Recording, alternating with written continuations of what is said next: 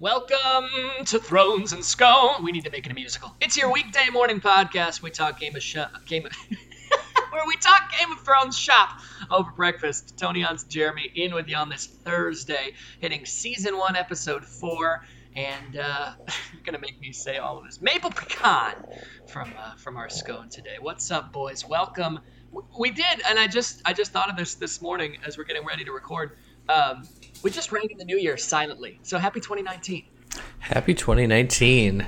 Yeah. It's good. It's a good time. It's a good time to be alive. It's a good time to watch Trump, bury our country into the ground. This is what we're turning the podcast into. Welcome. We gave you 3 episodes of Game of Thrones, and now it's all Trump all the time. Hashtag DT. Today is, of course, Cripples, Bastards, Broken Things. An interesting little mid-series episode. I think we're going to have a lot of good, maybe a little bad to talk on today. But first impressions, what are your thoughts? I feel like it's a good story. You're getting to know the characters a little bit more. We don't get a lot of, I would say, of new development, other than just kind of like traveling.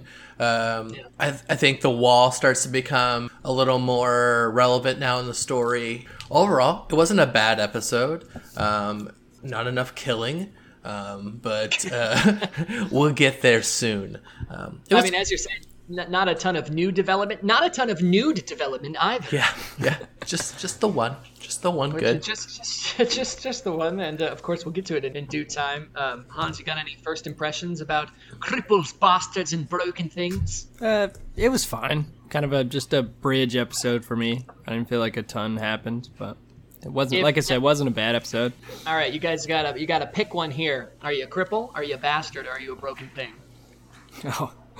Oh, I'm a broken thing, definitely. Yeah. I think I'd be a bastard. Well, that leaves Hans as the cripple, which just leads us to all kinds of good stuff. So this is an episode, I think, as far as the big plot points and the real emotional turns, that's focused on Tyrion, in that we open and we end with him in really different ways. We start with him headed to Winterfell on his way back down south, and that doesn't go necessarily as he expects. He's maybe starting to suspect a couple things, but he has that nice moment with Bran that I think really just cements him in our hearts as that like relatable character we were talking about earlier in the week. Yeah, I was thinking about that earlier, of just like, how does he come up with the saddle itself? Is like, does he like sit in his workshop and develop it himself like he's like this genius troll, or is I mean he says he has obviously a heart for those things that are all broken and crippled. It looks cool. I mean, I think it kind of, Bran now has woken. He's just kind of gone through that dream where he sees kind of his future, in that seeing the raven and the third eye, which foretells a lot. And then he comes downstairs and is really appreciable of those things, because he's still going through a lot with being a little bitch, whining about not having legs or not being able to use them. So it's so what a little bitch. What a little bitch. I mean, you fell like 35 feet. Suck it up.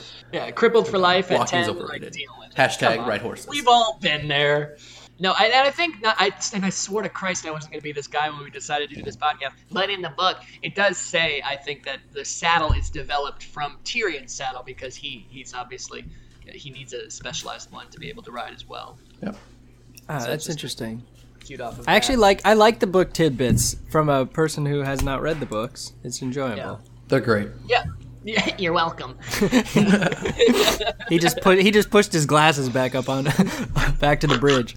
Yeah. One thing I do think is a little odd about this episode is we're starting to see this side of Ned Stark that Ned Stark is uncomfortable with. This confrontational thing where he's... I think this is the episode. Again, it's kind of hard to keep him steady with our crappy notes. I think this is the one where he has that weird conversation with Cersei where they're trading threats vaguely. You know what I'm talking about? Yeah, I think. Well, I mean, so I think, is this the one where the comment on like, what is your role or coming here? Where do you see, like, what are you doing here? And he's acting. He's like, well, I mean, he's the hand, so he's like, I'm just helping my king, and she doesn't believe him. He doesn't believe her, and I think there was the subtle threat where You know, Well, like she's like, you were just a soldier trained to lead. And he's like, I was also trained to kill my enemies. And she says, oh, so was that. which was kind of hot for her. Let's And just then be they honest. It was fuck. kind of hot. If Jamie was right there, he'd been like, we need to walk in this hallway right now. We'll spank that ass right there. Yeah. But it's so, I mean, you get that he's kind of there and he's putting on this big thing, playing it to keep Robert safe, but he is starting to know that something is going on. He's looking into whatever John Aaron was looking into, and doesn't he realize that it's a little hinky? Like, I get that he'd stick around for Robert, but wouldn't he find a reason to send his family away at this point? You would think, definitely, because I mean, it's pretty obvious. I mean, it's pretty obvious that he's onto something going on here, especially when he's because this is the episode where he goes and gets the book, or is that the next think one? so. Okay, I think it's this so. one. Yeah, because he's already looking. He's already looking around. He finds Gendry, right? Again, I can't recall. I'm but pretty since sure. There's the word bastards in the title. I'm going to go ahead and assume Yeah, that this is the yeah. entry episode. Yep. So yeah, he's on to something, and we even are introduced in this episode that he knows that Gendry is Robert's bastard. He says it. Yeah. So I mean, Yeah. you would think he would get people out of there, and he basically, once he knows that, you would think, I don't know if he explicitly says anything about it yet, because they kind of drag this on a bit, but he would think he would know that Aaron's first name, what? John Aaron's. God, I don't know why I could remember. You would think he would know John Aaron was murdered at this point. Like, I know he was suspecting it, but my point is that he would get his family the hell out of there. I think so. And you get that Sansa's stuck, but like he would do what he could. Like Arya would be gone or something. Yeah.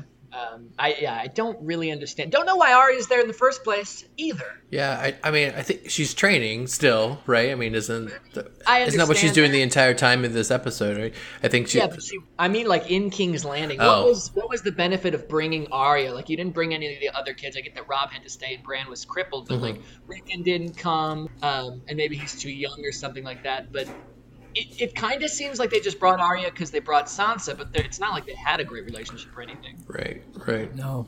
Maybe Ned's trying to pawn her off on a dude. Get her married. Maybe you got to Get get rid him. of her. You got to get him young. Don't want to. He doesn't want to put up with her shit anymore.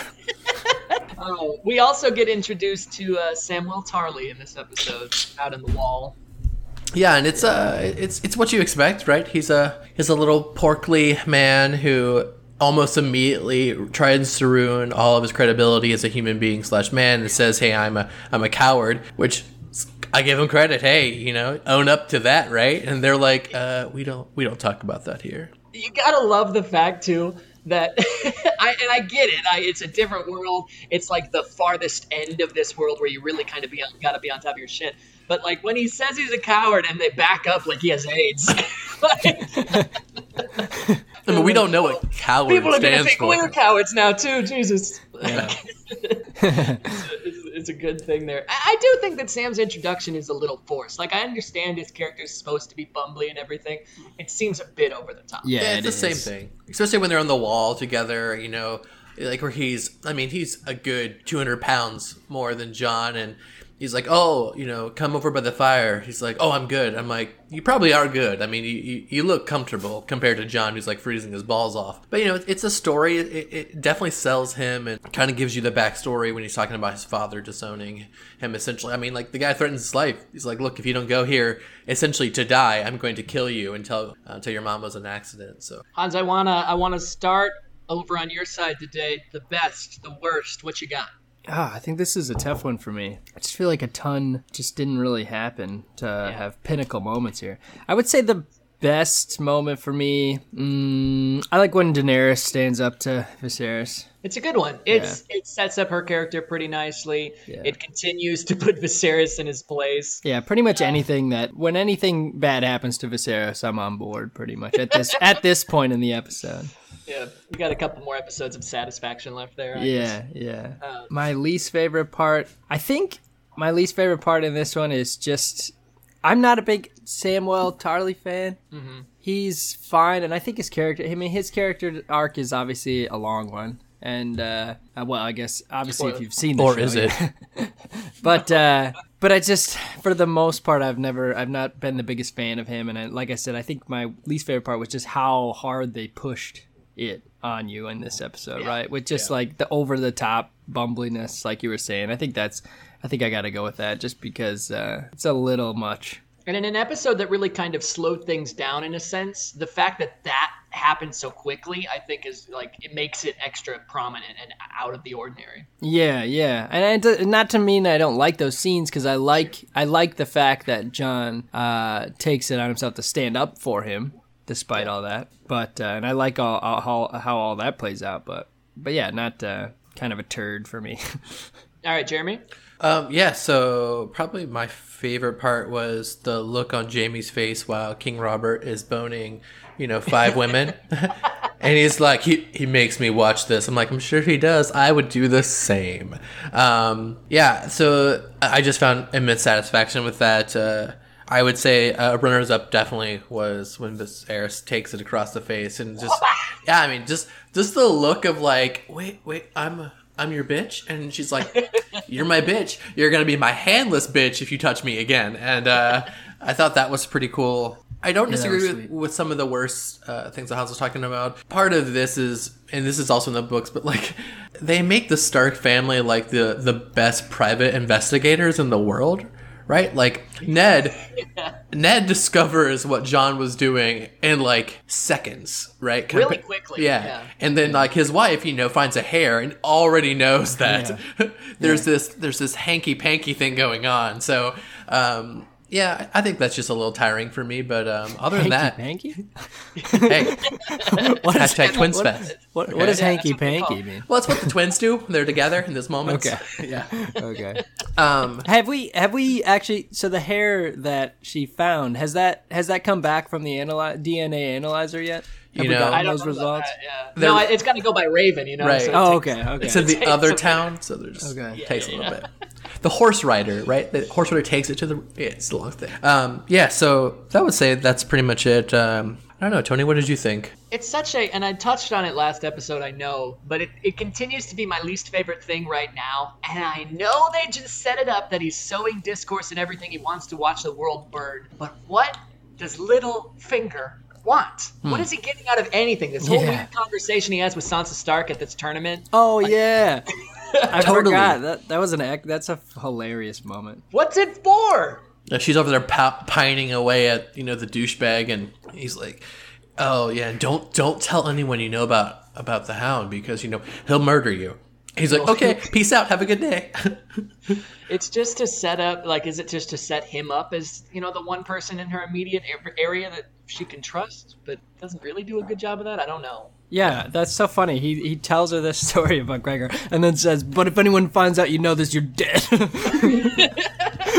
Then why tell her? Like, she didn't care. Sits down. He's like, "Okay, this is good. Let's watch someone just poke each other with sticks now." Yeah, I remember back in watching the show the first time, thinking that Littlefinger and Varys were really kind of playing the same thing. But now knowing what we know and just seeing how things are panning out, Varys is kind of Team Dany from the start. Like he's even talking to Illyrio and the Dungeons in the episode prior, which I never realized. And then Littlefinger he just seems to be there to confuse people, I guess. Yeah. But my favorite part about this episode is from one of my least favorite characters, Catelyn Stark, coming to this thing, which I think is a reasonable conclusion that she came to, despite how she got there with the Batman Detective Agency thing. Sure.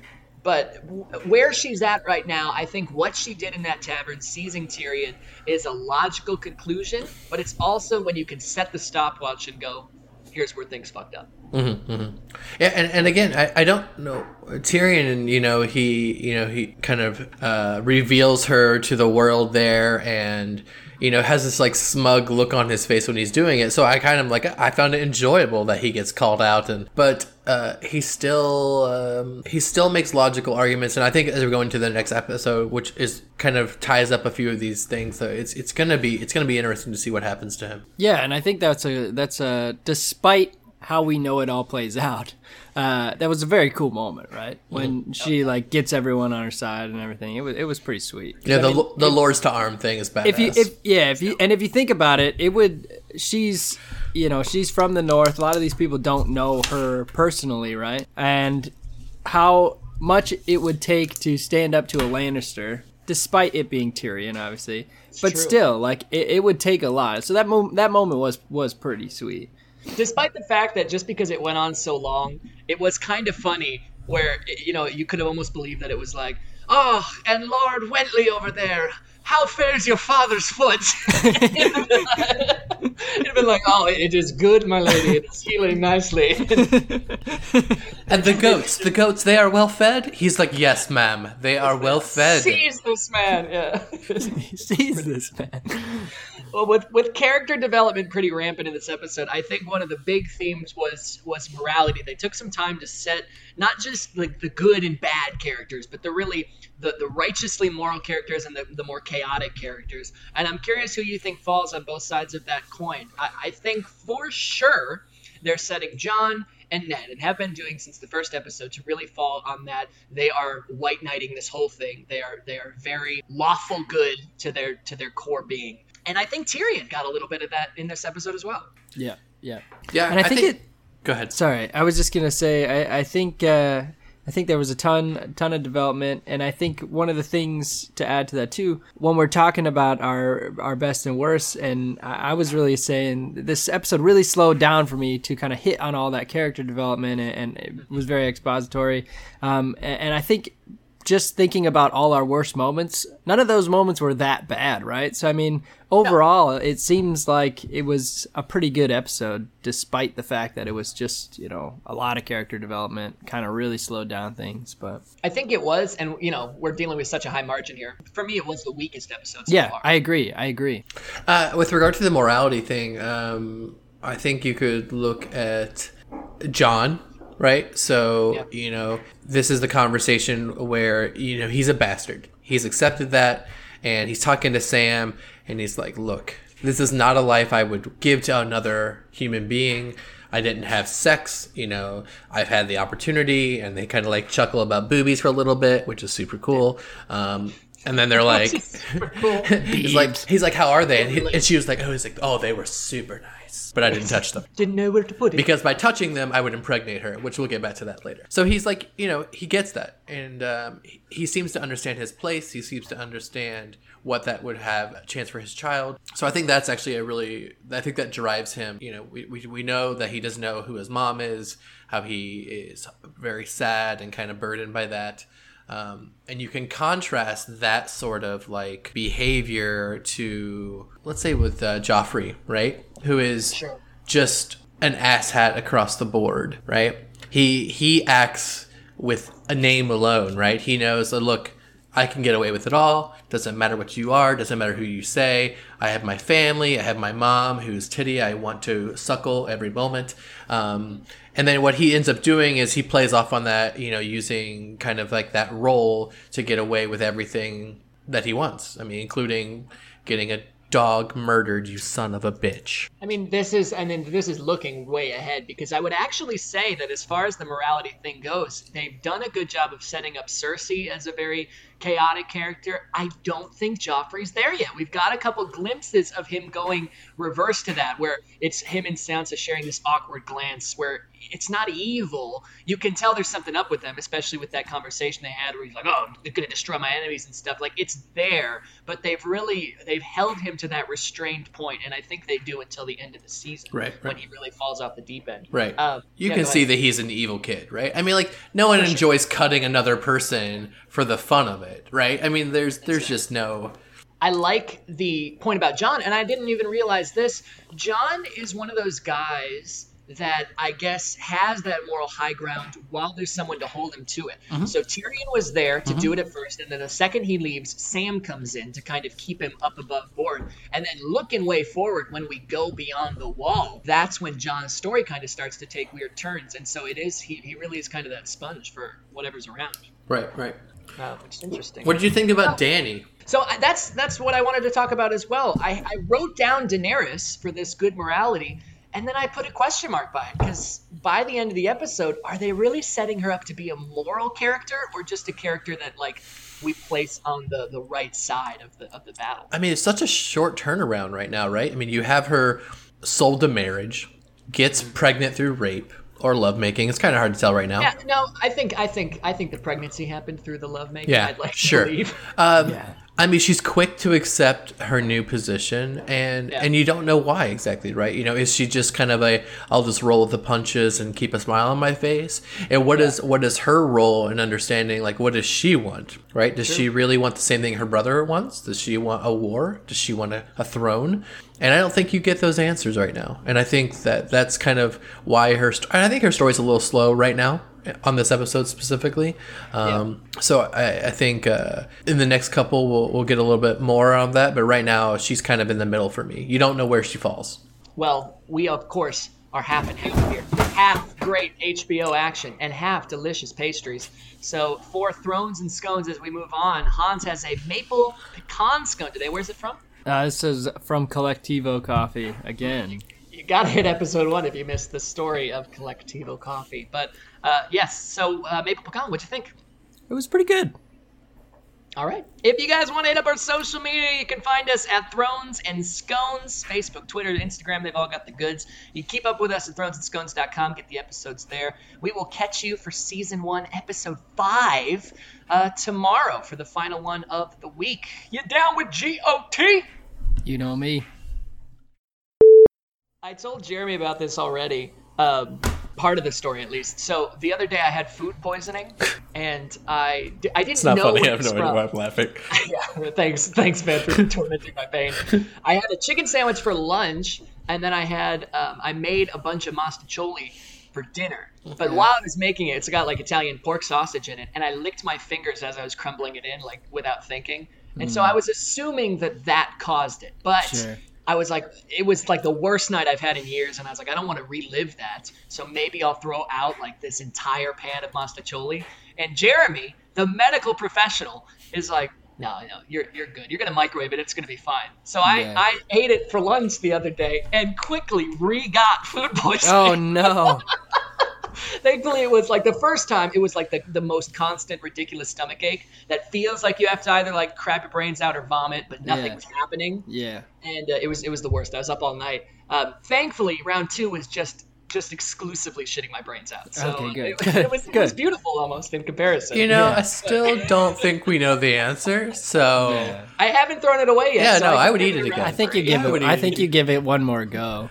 Maybe I take it all and I just dump it into like Just- boiling water. just douse some Imodium, just sprinkle some Imodium on it, and then just enjoy it. And we'll be fine. Just be So fine. speaking of food poisoning, this is very hilarious. This, hilarious in a sense, awful in another sense.